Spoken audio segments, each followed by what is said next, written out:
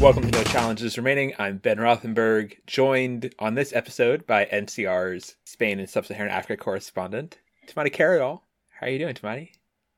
Hello, thanks for having me. I guess I'm gonna have to remind you that I'm also British. So Yeah, thanks we're for gonna having get to me. that. We're get to that British expertise here very soon because the big news in tennis this week, which is weeks out from the French Open, is Wimbledon being the story in the news by announcing this week, and followed also by the Lawn Tennis Association, which is the governing body for the sport in the UK. Wimbledon announcing that it was going to ban players from Russia and Belarus for its upcoming tournament, which starts in late June. Obviously, Wimbledon, the crown jewel of the calendar, one of the four Grand Slams, and the most prestigious tournament in tennis by quite a big margin, I would say. Read some of the Wimbledon statement that came out on Wednesday. There have been rumblings of this report on Tuesday, but on Wednesday it really made official.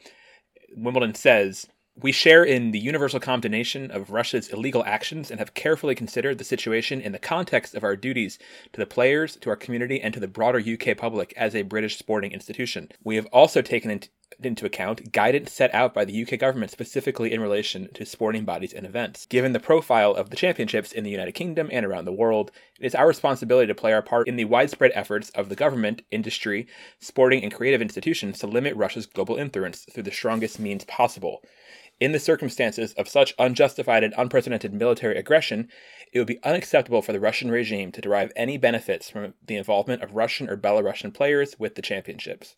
It is therefore our intention, with deep regret, to decline entries from Russian and Belarusian players to the championships 2022.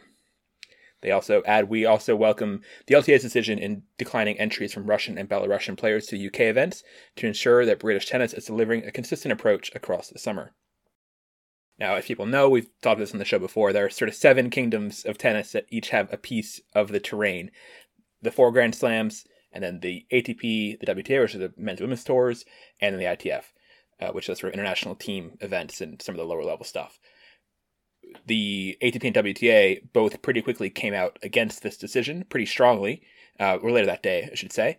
I'm going to read some of the WTA statement. They're pretty similar, the two statements, but I'll read WTA. They say, "We are very disappointed in today's announcement by the ALTC, which is Wimbledon, and the LTA to ban individual athletes who are from Russia and Belarus from competing in the upcoming UK grass court events. A fundamental principle of the WTA is that individual athletes may participate in professional tennis events based on merit and without any form of discrimination.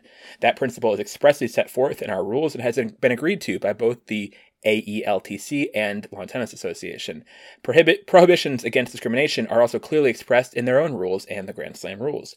As the WTA has consistently stated, individual athletes should not be penalized or prevented from competing due to where they are from, or decisions made by the governments of their countries. Discrimination, and the decision to focus such discrimination against athletes competing on their own as individuals, is neither fair nor justified. The WTA will continue to apply its rules to reject discrimination and ensure that all athletes are able to compete at our tour events should they qualify to do so, a position that until today's announcement had been shared across professional tennis. The WTA will be evaluating its next steps and what actions may be taken regarding these decisions." So, this sets off a standoff in the sport. This is not entirely surprising news. There have been rumblings about this in British political circles for a couple months now, since really the invasion started, that something could be cooking here.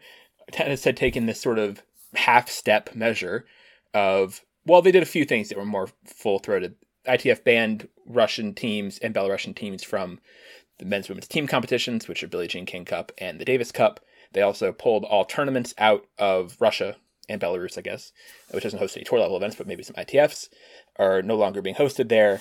But the players have been able to keep playing. It didn't actually affect the competition meaningfully, although it should be noted that none of the Russian or Belarusian or Ukrainian players, since the invasion started, really have been playing particularly well. They've all been kind of struggling results-wise in this time, understandably, as this war rages. But this obviously is a big step forward that Wimbledon and the LTA commensurately made, and as opposition. And Timani, I'm curious, I guess, for you, what your reaction is to this news. Does it surprise you? And where do you think sort of this motivation for Wimbledon and for Britain as a whole on the governing body side of the sport from the LTA, where did this come from to have them be the ones really sort of stepping much further out against Russia and Belarus than other entities in tennis have so far? Yeah, I mean, it doesn't surprise me. As you said, there has been have been rumblings about this since, for weeks and months, and particularly from the sports minister, Nigel Huddleston, who was quoted numerous times, expressing his concern about Russian players playing at Wimbledon and, quote, flying the flag, Russian flag at Wimbledon, and he and other ministers, kind of publicly discuss the possibility of whether they would have to sign something to, state categorically that they don't support Putin. And right, the Russian players would have to do the that. Russian players, yeah, and so this has been ongoing for a while. I guess first of all, I'd say that I don't necessarily think that the measures that the tours have taken are quote unquote half measures. I guess we'll get into this more, but tennis players are, around the sporting world, while individual athletes have been, kind of barred from competing, it's most of those sports stem from sports that are kind of either team sports or sports that are kind of driven by national governing bodies in general, such as Olympic sports. Mm-hmm. And so I think tennis has always kind of been in a different situation, considering, these are individual athletes who actually employ the people around them, and who, are kind of, they are not kind of funded or, coached by the national governing bodies that are, funded by the Russian state. So this was always kind of, in my opinion, it was another step. And yeah, I think that. Do you think? Let me pause there, because we actually haven't talked about that part this much on the show. We haven't touched the Russian stuff too much in the last couple months. So you think that there was like meaningful? I'm not saying this to sort of say you're wrong, but do you think there was meaningful impact by what tennis did, which was basically redacting the nationalities of Russian and Belarusian players from displays on scoreboards and on draw sheets and rankings and sort of graphics like that? Do you think that made it? I personally don't feel like that really. It was conspicuous when you were at a tournament, especially like, and you saw, like, I was at India Wells, like one of the first big tournaments they had this, and there were graphics of, scoreboards, and it was very noticeable when there was just a blank space next to the name of the person, or, where someone else had a colorful flag and there was just a sort of empty void next to them. It was noticeable, but I also don't think it really did anything to meaningfully impair or, constrain or do anything. I don't think it really didn't affect the competition at all. Not that it necessarily was designed to do that, but I also just think that, if you're watching, I don't know, let's say Sabalenka on court, and you're like, oh, Sabalenka doesn't have a flag. If you type into your phone, it would show, Google result would show like the first sentence of her Wikipedia entry or something, which would say Aryna Sabalenka is a Belarusian tennis player. Like they were still, it was just a sort of very, I think, thin cloak that they put over the nationality more than anything. Yeah, I mean, I think that there was meaningful steps in the fact that the Russian and Belarusian federations were, barred from Davis Cup and Billie Jean King Cup, and the fact that, they were suspended from the ITF, the ITF group, whatever it's called. And I mean, I agree with you that there's making athletes neutral is that, the impact isn't that great. But I guess my thought is, my position is that, given that they are individual athletes, like banning them would be a multiple steps further than what other sports have currently done. I mean, yes. I think to me it would be on par with, which hasn't happened, which people haven't really spoken about. But in football, obviously the biggest sport in the world, Russia doesn't have much representation in the top leagues, but there are kind of some players who compete in Spain, there's probably the second best soccer, sorry to your American audience, league in the world, and they're still playing, and so I think it would be kind of on par with that. So go on. I was going to say, one of the biggest Russian athletes in the world, Alex Ovechkin, the hockey player, is currently playing for the Washington Capitals and starring and chasing this like all-time goals record in NHL, and he still has a profile photo on Instagram of himself smiling next to Vladimir Putin. And neither the Capitals nor the NHL have done anything, or himself have done anything to, stop him from doing that and to Yeah, continue being this very visible person. I think that is pretty shocking to me that yeah, no one from the league or the team has stepped in. And there's counter arguments, which we'll get to these, like, the Russians or Belarusians are putting themselves at risk anytime they do anything to possibly challenge their dictatorships in their respective countries. And, obviously we know Putin's reputation for suppressing and, torturing or whatever dissidents in these various different ways that he has done. That said, like, I think it's still, like, changing an Instagram profile photo, I think, is not a step that's going to really mean as much, although obviously it has become sort of this, visible symbol. This gets into the whole sort of optics of why Wimbledon and the British Tennis Association, LTA, did this, is that there's this idea, I think, from them, that doing anything to showcase Russian assets in the way that these tennis players would be considered that, and still, even if there's, no flag on the screen, or, no national anthem played, let's say, like at the French Open, for example, they do usually play the national anthem for the champion at the final. They don't do that at Wimbledon. But if they wouldn't do that this year for a Russian who won, I'm assuming, because they're not playing under the flag, that somehow having these moments would be meaningful propaganda or morale boosts or something for Russia and Russia's cause in the invasion, and are just not palatable to them, right? I think that's to me where this decision comes from, is preventing this sort of honestly worst case scenario, quote unquote, in Russian opponents' minds within sports, of having a Russian or Belarusian win Wimbledon, which was a potential possibility. Sabalenka made the semifinals last year as number 4. The defending champion has retired. Medvedev is number 2 in the world, very likely to be number 1 in the world by the time Wimbledon rolls around again, with Djokovic defending a lot of points and not playing particularly well before Wimbledon. So it could have happened, right? A Russian or Belarusian Wimbledon champion was a real possibility. And if they think, and it doubles, Kudermetova and Vesnina made the doubles final last year, I think. So these things could have happened for them.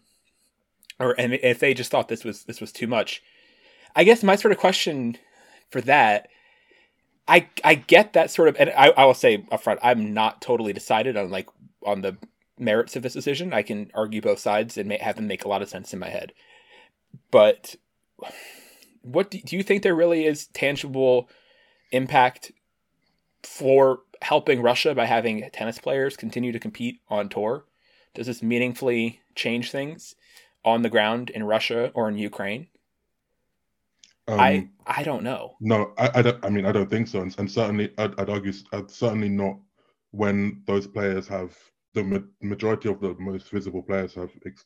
I wouldn't say anti-war, but they've said their messages calling for peace, and we'll get onto that even more, and how Ukrainian players have kind of, and I think like that in that sense is correct in saying that they haven't criticized Putin. They haven't stated their opposition to Putin or to Russia's actions and the invasion. But even just the fact that Andrei Rublev's "No War," writing on the camera went viral. Even crazy viral. Yeah, exactly. But I'm not exactly sure. I'm not exactly sure that Putin would want that to be representing him. No. Same with Pavlyuchenkova. When she's Pavlyuchenkova is probably the person who's come closest to, being critical, even if she was, very careful in her statements as well. And when she posted a statement and spoke to CNN, when the Russian publications carried her comments, parts of her comments were redacted because they were against Russia's regulations. For example, calling the invasion a war when it's when all kind of media right, calling it a special military operation. They're ordered to call it a special military operation, or I mean they'll if they don't do that, then they'll be kind of they'll be wiped off the face of the internet. So So things like that certainly make me question exactly how effective these athletes, how much their success would be co-signed by the Russian government. It's just like a really interesting moment to sort of reflect on the meaning of nationalism in sports and sort of patriotism wrapped up in tennis results, right? Because I can even use a British example. Like I was, and I think other Americans were really struck when Emma Raducanu won the U.S. Open last year, and a few days later, her name was printed on every envelope sent in the British Postal Service. Like that was nuts to me. That sort of sporting achievement at a tennis tournament in some other country was printed on this government issued essentially document printed onto every envelope sent in the mail.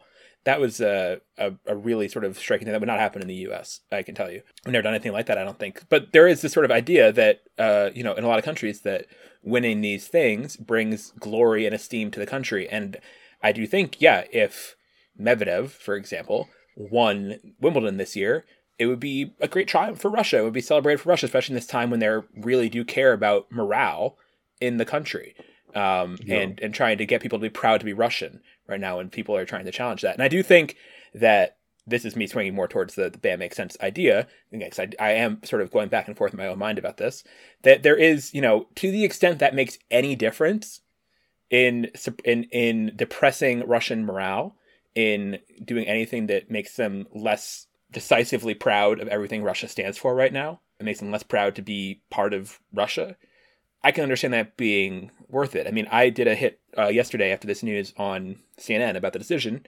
and was talking about a lot of the things, about the fairness to players, how the WTA and ATP were against it. But on CNN, I was coming on after like 10 solid minutes of footage of them showing people, dying in Ukraine and refugees in Ukraine, and 5 million refugees from this country now. So I understand that the unfairness, quote unquote, of having an Andrei Rublev or a Daniil Medvedev or a Sabalenka excluded from a tennis tournament is very small potatoes next to 5 million refugees. I mean, it's almost laughably trivial to be, feeling upset for these people, these professional athletes in this moment. But then it's just a question, of like, does this actually help the war effort? I don't know. I'm not even saying necessarily that Wimbledon is saying it does, but they're saying we're trying to do everything we can reasonably to do what we can as businesses, as British institutions, to do our part. And if this does anything, it's worth doing.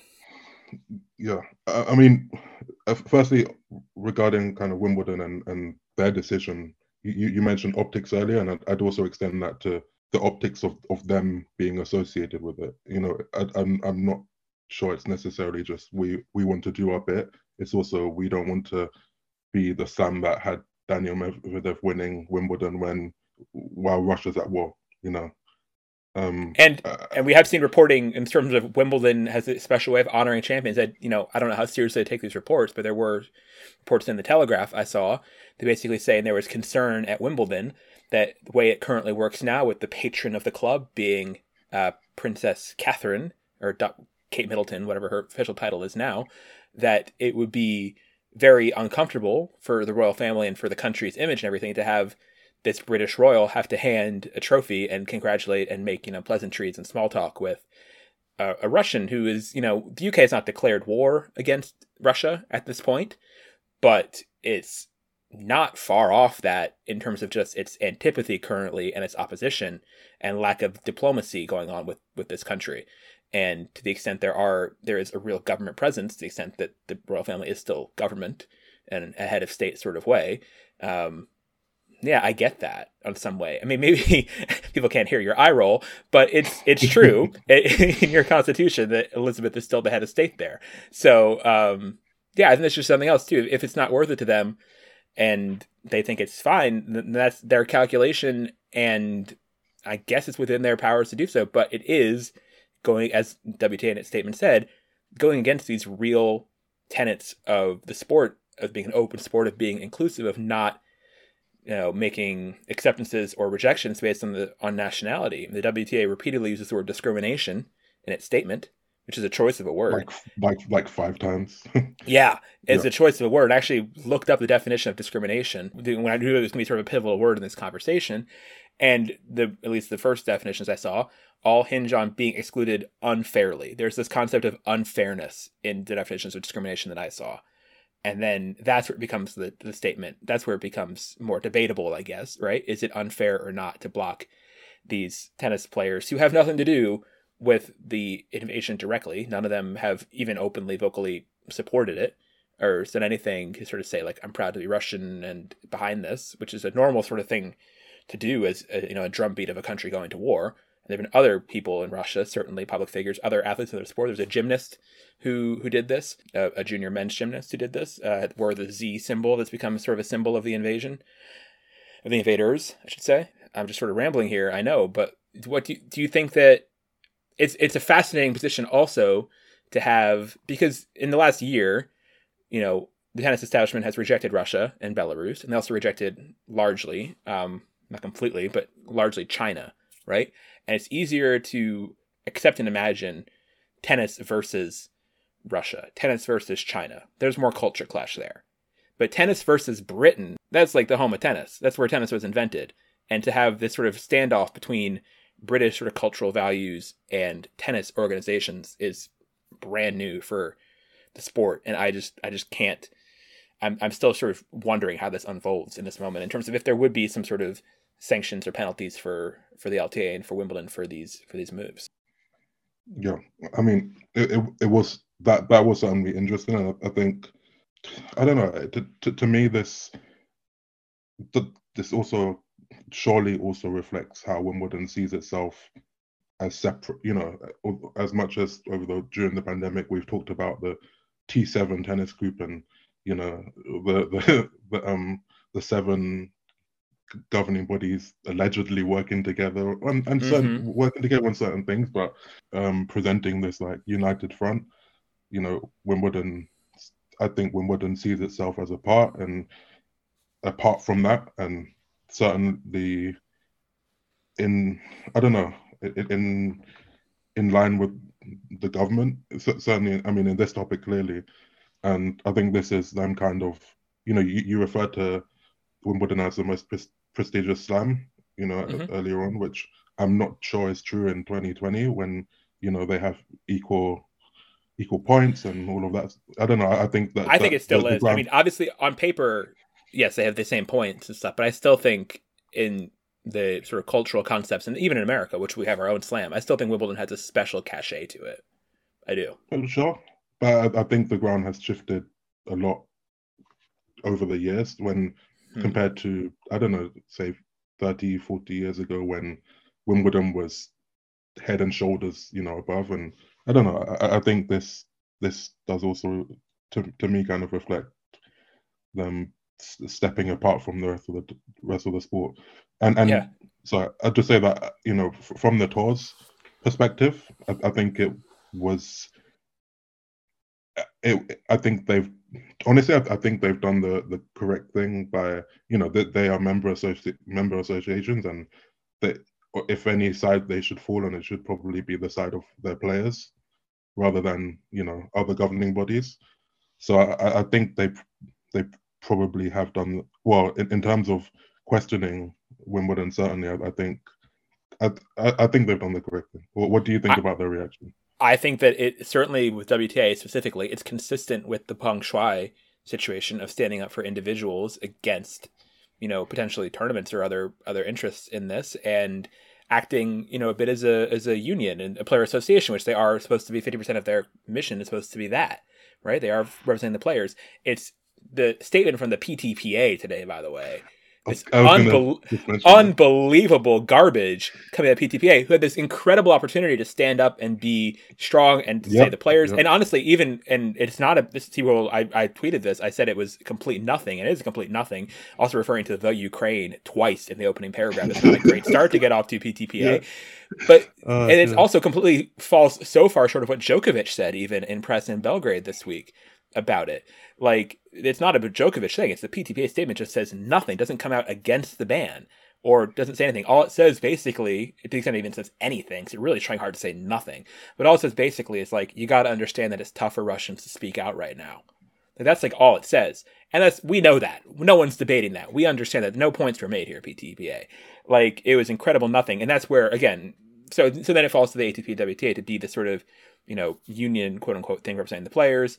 And it's a very slippery slope to get down once you start allowing tournaments to block players or national federations, whatever it may be, because of their nationality. There really is only one precedent for this in our sort of tennis conscious lifetimes, which was Shahar Peer in Dubai. When Shahar Peer, the Israeli player, was denied a visa to enter the UAE to play the WTA tournament there.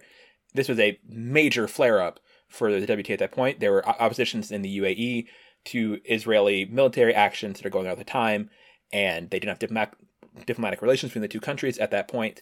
The WTA issued a major fine to the UAE Tennis Association, or the Dubai tournament, at that point. Andy Roddick, in sort of an under-remembered sort of tennis moment, Andy Roddick was defending champion in Dubai, pulled out of defending his title that year in solidarity with Peer in protest of the UAE decision, something that probably should get more celebrated in terms of sort of moments of tennis,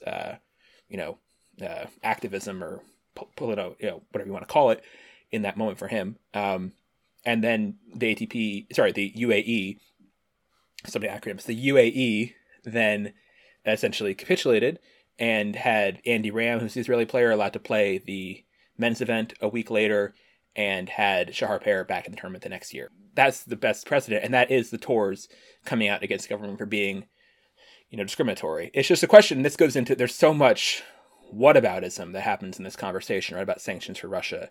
And certainly it's very easy and very, in a lot of ways, fair for people to say, well, if you're going to criticize Russia for, invading a country and starting a war, why are Americans allowed to play throughout the whole Iraq war? Why is other various colonial power countries, which is the main countries in tennis, let's be honest, including the country including we're Britain right now? Exactly. Britain was part of the Iraq invasion too. Like, why were those players not banned during those moments? And I do think the Russian invasion of Ukraine is uniquely unpopular on the world stage among those wars. I mean, they really only have the one ally in Belarus, who is obviously being lumped into this ban as well for that alliance. So it's a uniquely unpopular war in some ways, but yeah, it is still something that is different and not super present in tennis to have there be sanctions against, like you said, these sort of independent-ish people for a country's action. And we'll see if it gets challenged. I think there was reports that the Belarus Tennis Federation is already planning to bring some sort of challenge against Wimbledon for this, and that wouldn't expect it to be the last one of these. I think individual players could, petition. Sort of what comes next of it is interesting in a lot of ways. Like, will other, let's say, like, for example, in Berlin, right, the WTA tournament in Berlin and in Halle. Those are the two tournaments that middle week of the grass court warm-up season, which are both big events, and particularly Halle is held opposite Queen's Club, right? If Halle gets then every single Russian and Belarusian player signing up, then it becomes seen as sort of a sanctuary for harboring Russians in this time of being persona non grata elsewhere in UK, and while sentiment is against them in Europe, period, maybe that leads to a drumbeat in German political circles or sports circles. They should also similarly ban the players, and it maybe becomes the first of a wave. Maybe it doesn't. I don't know where this goes from here. And also, mentioning LTA, the WTA and WTB obviously do not govern the Grand Slam, but they do govern Queen's Club and Eastbourne and these other events that are being held on British soil in the lead up. And they could decertify those tournaments in some way, or punish them, or fine them, or do something to make their opposition to this clear. There's also the possibility of a player boycott, which I don't think is going to happen in this day and age, but is a possibility. I mean, in 1973, 70-something or 80-something players boycotted Wimbledon because they disallowed one player, Niki Pilic, who was a Yugoslav player who had missed a Davis Cup tie. They ruled him ineligible for missing Davis Cup, and it created this big wave. So again, I don't see that sort of, especially because of how the winds are blowing on the sentiment of the war and everyone being very firmly, for the most part in Europe, very firmly against Russia in this moment. I don't see it being a wave of support. I think it would be tough to do. I don't know. I feel like I'm rambling a lot, but I also just have a lot of unsettled thoughts, and this move raises a lot of questions. You mentioned like all the other kind of world events, invasions, and war crimes, whatever that have gone on over the past decades. And yeah, I think, I mean, this is also a question for Wimbledon. Historically they've been they've presented themselves as this apolitical organization that is above it all, and so is this now? I mean, the question for them is, well, it's in their statement they referred to the Russian invasion of Ukraine as unprecedented, which, as you said, it's been uniquely, in terms of the support for Ukraine, it's quite, that hasn't happened, but I question that use of unprecedented when, all of those examples you gave in the past exist. And I mean, I'm just, is this, will Wimbledon now react to other events in this way? Is this a one-off? I think that's a clear question for them going forward. And I mean, one thing I haven't mentioned as well regarding like the British perspective is that it's obviously, there have been some polls have come out, and it's a decision that's that will be popular with the public. Yeah. And I think, that was part of the statement, that the British public don't want to see this. And I mean, that's another, I mean, it's an interesting, I'm curious what you think, but I'm not sure it's something that should be a factor in decision in deciding that, popularity of a decision. It should be the kind of moral, Yeah, I agree. Yeah, popular, but then again, on some level, democracy is what do people want, right? And so, even though this obviously wasn't an election, it was just polling that came out today from YouGov or whoever it was, but there was overwhelming support for this, or certainly very, very little disapproval of this. It was like 60-something% approve of either strongly or mostly this decision to ban Russians and Belarusians, and only 15% of people in the poll responders were against it, right? So very, very strong numbers there. And that's very different, I will say, than my own Twitter poll I did, which I'll mention here, which obviously my followers are largely people who care about tennis and like tennis, had about 13,000 respondents, which is actually like 4 times as many roughly as the YouGov poll, so it's not nothing.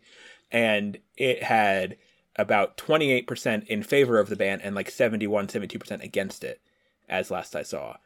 And so people who are tennis fans who know these players as individuals, who can pick, as I said, who can pick Aslan Karatsev out of a lineup, are going to be much more sympathetic to these players as sort of individual, humans who are being discriminated against, to use the sports bodies' language there, the WTA's language. Is that fair or unfair, to have to, is that overly soft or sympathetic to care, about Andrei Rublev or whoever, to keep using various names, to missing a Grand Slam versus the refugee crisis? I understand it seeming silly or trivial, but also it's just a sort of question of like, how much does unfairness in the world justify more unfairness in the world? How much are all bets kind of off in terms of the normal physics of things during a war? This is, for our lifetimes, and it's not slowing down, this war, anytime soon. Hopefully it doesn't escalate further beyond the borders of Ukraine. How much, it's just sort of unprecedented times, and they call for new measures. I was interested to find, I don't know if you saw it tweeted today, this thing that was linked to in a Chris Clary New York Times article about how this had actually happened at Wimbledon before, coming out of World War II. It was a slow process to make eligible again players from Axis countries. Germans, all the way, it wasn't until 1951 that a German player, and that's 6 years after the war ended, that a German player again played at Wimbledon. And the International Tennis Federation had not reapproved those countries for Davis Cup yet, and that was sort of, they had this whole Davis Cup eligibility thing for players, but no women were playing either, I don't believe, in that time.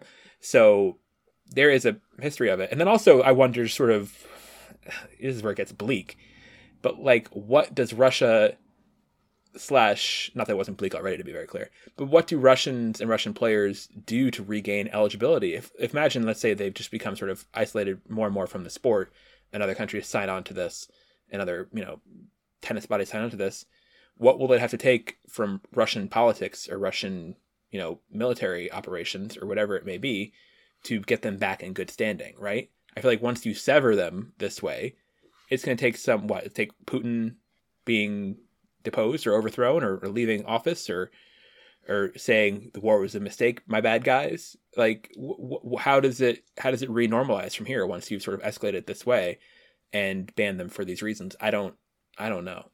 I don't know what the end game is here. It beats me. Yeah, I wouldn't know either. Yeah. And then one other possible downside to this whole move is that I think on a sort of Russian propaganda level, or hearts and minds back in Russia, and this decision, the war will have to stop because Russia wants it to stop.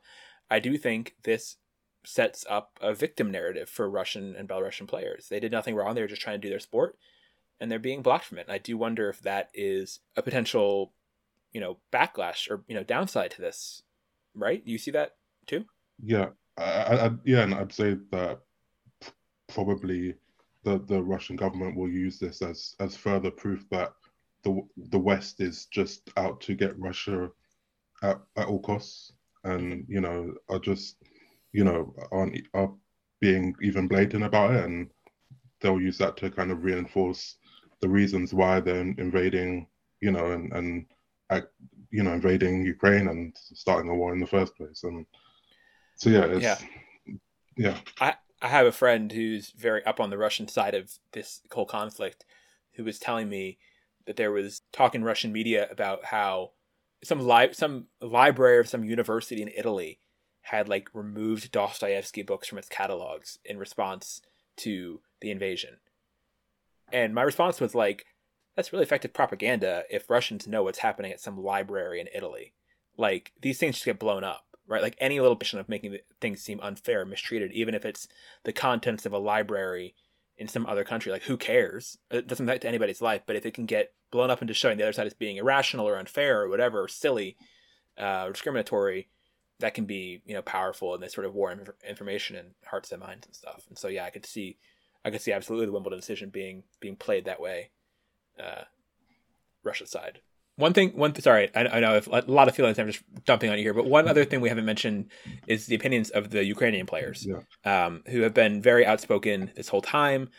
This, two obviously recent former retired ATP players in Sergei Stakhovsky and Alexander Dolgopolov both got a lot of attention in the media around the world for returning to Ukraine and taking up arms for the cause. They've continued to be outspoken about this. Svitolina, Marta Kostyuk, saying, that they fully support this and there should be more and more, and Russians shouldn't be allowed to play anywhere, and that it's completely unfair to Ukraine to have Russians there.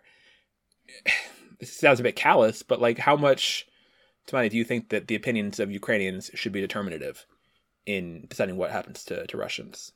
I think, like, just as the tours are kind of clearly have followed up and are supporting the Russian players, clearly they also have to listen to the Ukrainian players and speak with them and liaise with them and things like that. But I do think this is obviously a horrific time for them. Their families are still, most of their family, for most players still have family in Ukraine, and suffering through bombing and all of that stuff, and it's an emotional time. But some of those statements are just, they're just, in my opinion, they're just not workable and not correct.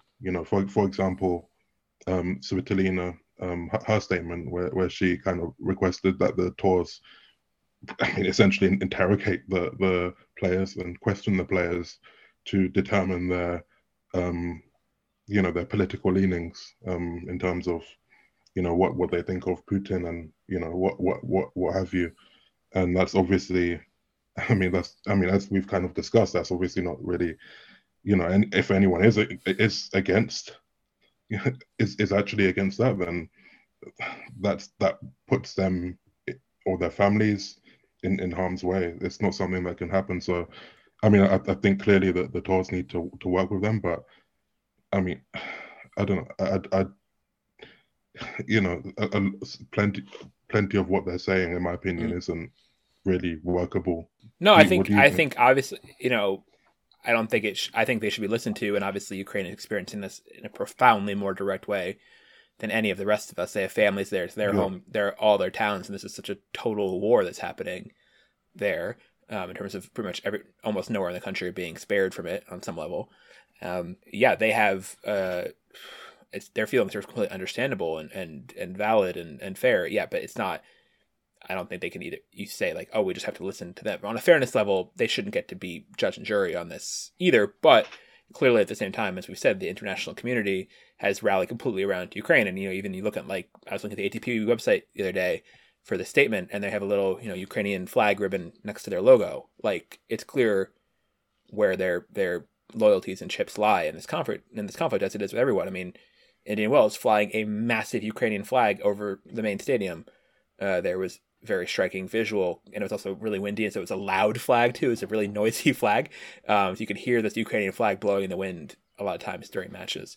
So it's all just unfortunate and terrible, and it just is profoundly not pleasant to have this war going on and affecting everything in the world in a lot of ways, even if it is still confined to the borders of one country, one significant country, a pretty big country by most contexts, but still it can have ramping impacts and sort of pierces a lot of the sort of bubble of sports. And one thing, Andrei Rublev is the sort of only top Russian player who's really been asked about this so far.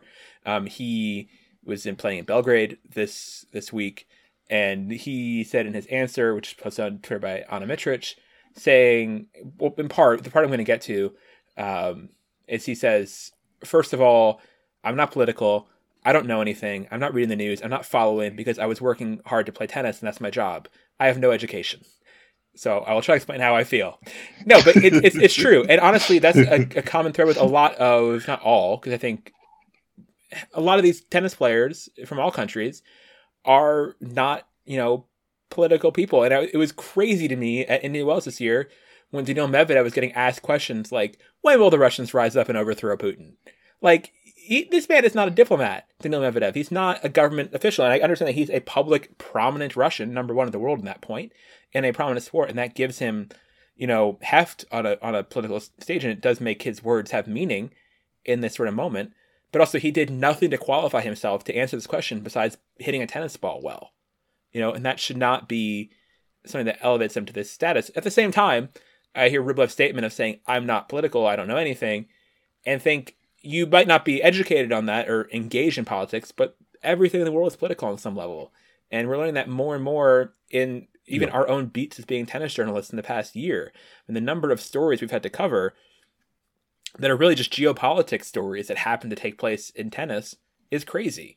Between China, between Novak Djokovic and versus Australia, between now this whole war. Like, this is an all-front sort of thing, and Andrei Rublev and everybody, me and you included, we're all, political. Everything in the world is political. I sort of take that as a truth on a lot of levels, and certainly in this international sport that's so public and so front-facing. Yeah. Yeah. Everything is political. Men and women, tennis. Everything about it.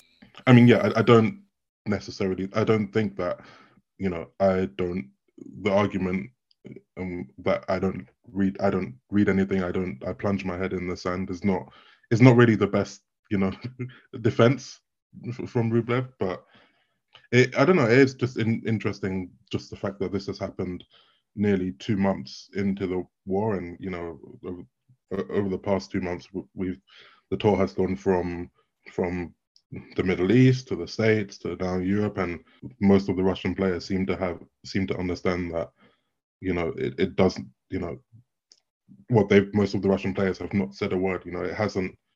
Nothing has happened, so far, there hasn't been any kind of significant event, and so part of the kind of reasoning for this from the UK sports ministers was, as I mentioned before, that the notion of they didn't want Russian players flying the flag at Wimbledon, and aside from the kind of the prospect of a Russian player winning the tournament, probably not much would happen. It's not.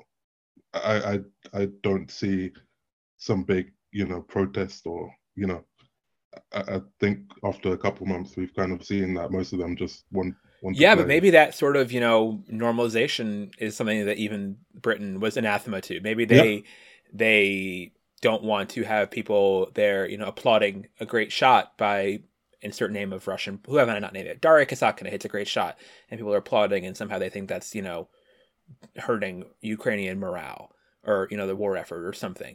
Who knows? I mean, that's those are, I guess, the calculations they make. And again, these are unprecedented times within our tennis consciousness of this sort of war. And obviously, we know it would not have seemed strange in retrospect, right? If we had heard that, people from Nazi Germany had been banned from playing Wimbledon in the late 30s. That would have made sense, right? If you think about it historically, that would be like, okay, that doesn't sound wrong to me, per se. And so, in the context of wider history, and when it's happening in this moment, yeah, I mean, maybe this is all going to age really well, and this is the right decision. And that's just a question of if this is, again, it sort of goes to where it goes next, and so many unknowns. But my mind does race to these places. If it does become a more total ban, if Wimbledon is not out, if this is one moment in time, if it's just this one, part of the season, this, basically 3-4 week period of British grass tournaments that are off the board for Russia, like, the players will miss that, be unhappy about it, but survive. Maybe the tours can do some sort of small measure. I was thinking one thing that might be like a sort of relatively unobtrusive fix is if, like, the tours, for example, freeze ranking points from affected players earned at Wimbledon last year. Like if Sabalenka gets to keep her semifinal points for another, year, essentially. Maybe that would be some sort of way to fix it without doing the other thing they could do, which is, revoke all ranking points in the 2022 tournament, which is on the table, I'm sure, as a repercussion for Wimbledon, because again, that just goes to the point of it's crazy to think of Wimbledon being, in a standoff and getting sanctions from the tours. It's especially with how incestuous, honestly, a lot of the governing bodies are becoming increasingly, with London offices and everything being based there, and it's just all sort of all tied up in each other. And lots of people have worked from multiple branches of these things. Like, that's a wild thing to think of, that being where the sort of fractiousness happens, all within these various London, very white shoe kind of places. So yeah, but then we'll see. Maybe if it keeps going on and this is a longer thing and Russians are banned forever, maybe there are avenues for Russians to, defect, which obviously used to happen a bunch more in the Cold War days, of players who had their careers restricted for various reasons, leaving. And there's, plenty of plausible countries, if they wanted to, that a lot of these affected players could pretty seamlessly, at least in terms of Kazakhstan. Kazakhstan is one of them for sure. No, Kazakhstan has been, Yeah, I saw I saw something posted, a picture of Bublik saying this guy's been playing 5-dimensional chess all along. Going out and getting the Kazakh passport and getting cash and prizes from Kazakhstan. That's a real possibility. That there will be Russian players at Wimbledon. They'll just have a Kazakhstan flag next to them. Oh, absolutely. And so maybe there's going to be more moving to Kazakhstan. Maybe there's other countries that players can choose. Like, I'm thinking, I wrote this letter I wrote, but like, Medvedev and Pavlyuchenkova both have lived in France and speak fluent French. Like, if they both switch to being, those names in FRA next to them, that would not be the, craziest thing in the world, knowing those people. At least, as times we've seen nationality in tennis be very fluid and often very transactional, right? Azarenka has lived in the U.S. most of her life. She had her son here. She's based in various different parts of the U.S. all over. Sabalenka, I think, also is residing in Miami, or has for a long time, or at least, has a base there. Was listed as a residence at some point, back when they used to list residences, which they don't anymore. There are these sort of, if players want to go elsewhere for their careers, they'll have the option. But then, yes, then it gets to sort of like, is there risk to that? Is there going to be seen as traitors back home? I don't know, but I would imagine there would be sympathy for them if it's what they have to do to maintain their tennis careers. Well, one interesting thing is that obviously another of tennis's the actions was to cancel the Kremlin Cup tournament, and I believe the Russian kind of federation have said that they will attempt to put on the Kremlin Cup in Russia, as a Russian tournament, and assuming they aren't able to compete at Wimbledon, well, I do wonder if Russian players might decide to compete in Russia in a Russian tournament, instead of kind of Russia will whip up some grass courts and hold their own Wimbledon. well, Honestly, it could happen. not a grass court tournament, but just even. I mean, particularly, as you mentioned, like if other tournaments follow suit, if they might go and compete at certain events in Russia, but I think that would be probably that would hurt their cause on the world stage longer. Yes, I think if they sort of flock back to Russia, I agree. Yeah, that seems right. I mean, we have this with. I've wondered that with China too. Like, will the China Open, for example, which has been a combined ATP WTA event, will there be some sort of non-sanctioned women's tournament just for Chinese players held alongside the ATP event there this year? As the ATP is still planning on their schedules, and you can see from all of Riley Opelka's various profile pictures on Twitter, ATP is very much still planning on being in China this year for all intents and purposes until announced otherwise. So, there is a ton of fractiousness in the sport. I guess you saw this graphic that was on that Alex Gruskin tweeted of the sort of chart of, tournaments that which bodies are playing ball in China, which ones are allowing Russians. You got another column there of which ones are allowing Djokovic to play currently, which is basically like 3 of the 7 are not. WTA, he can't really play for obvious reasons. But yeah, I mean, it's all just sort of, it's incredibly fractious in this sort of very hollow, but trumpeted moment of, we're having the same, thing happen at 6-all in the final set now. Hooray. Like, that's such small potatoes compared to these much bigger world decisions. Yeah, so I could talk about this a lot more. Like I said, I can still understand both sides of this issue.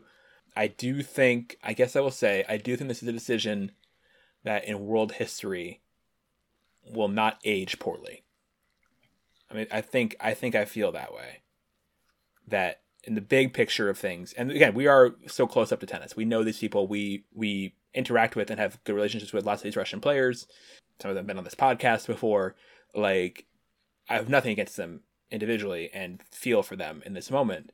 But also, I do think that, like, in this wartime, which I have to, again, recalibrate too, and I also heard from a British reporter in Miami, he was struck by how far more out of sight, out of mind the war felt stateside than it does in Europe right now. Because it's a European war that's happening right now. Maybe it'll all feel more reasonable then. But yeah, it all just sucks. I don't enjoy any of this on any level, and I wish this war was not happening, and I wish that they would, pull out and go home and apologize and think about what they did. But I also, I don't know. It just sucks. The world sucks, man. The world sucks. I mean, writ large, often yes, but I'm going to focus on the war for this particular moment. Yeah. This war is no one's really into this war, and it's just all pointless and destructive, and yeah, in the big picture, like I said, the 5 million refugees fleeing Ukraine, the collateral damage, quote unquote, of having a pro athlete not be able to play Wimbledon is minuscule. And I do think that should be kept in context of this, but also just like, I just don't know that this actually makes a difference to anything either way. So unfairness for the sake of unfairness, or to respond to unfairness, it's just shitty. I don't like it. I don't like any of it. But I like you, Tommy. Timani Carriol, NCR's famous Sub-Saharan Africa correspondent. Thank you for being on here. Anything else you want to add before we wrap up? I think we've talked long enough. Yeah, I'm sure there'll be more. This is only like the beginning, right? So yeah. See you soon.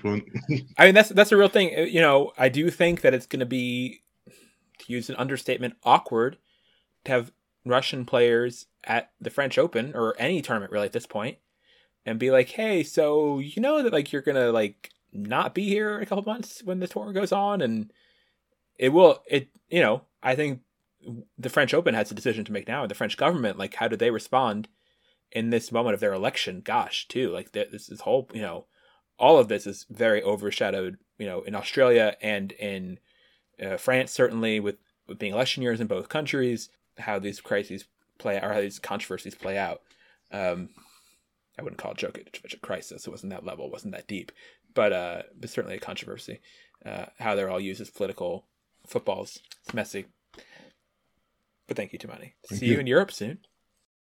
Yep. I look forward to you coming back.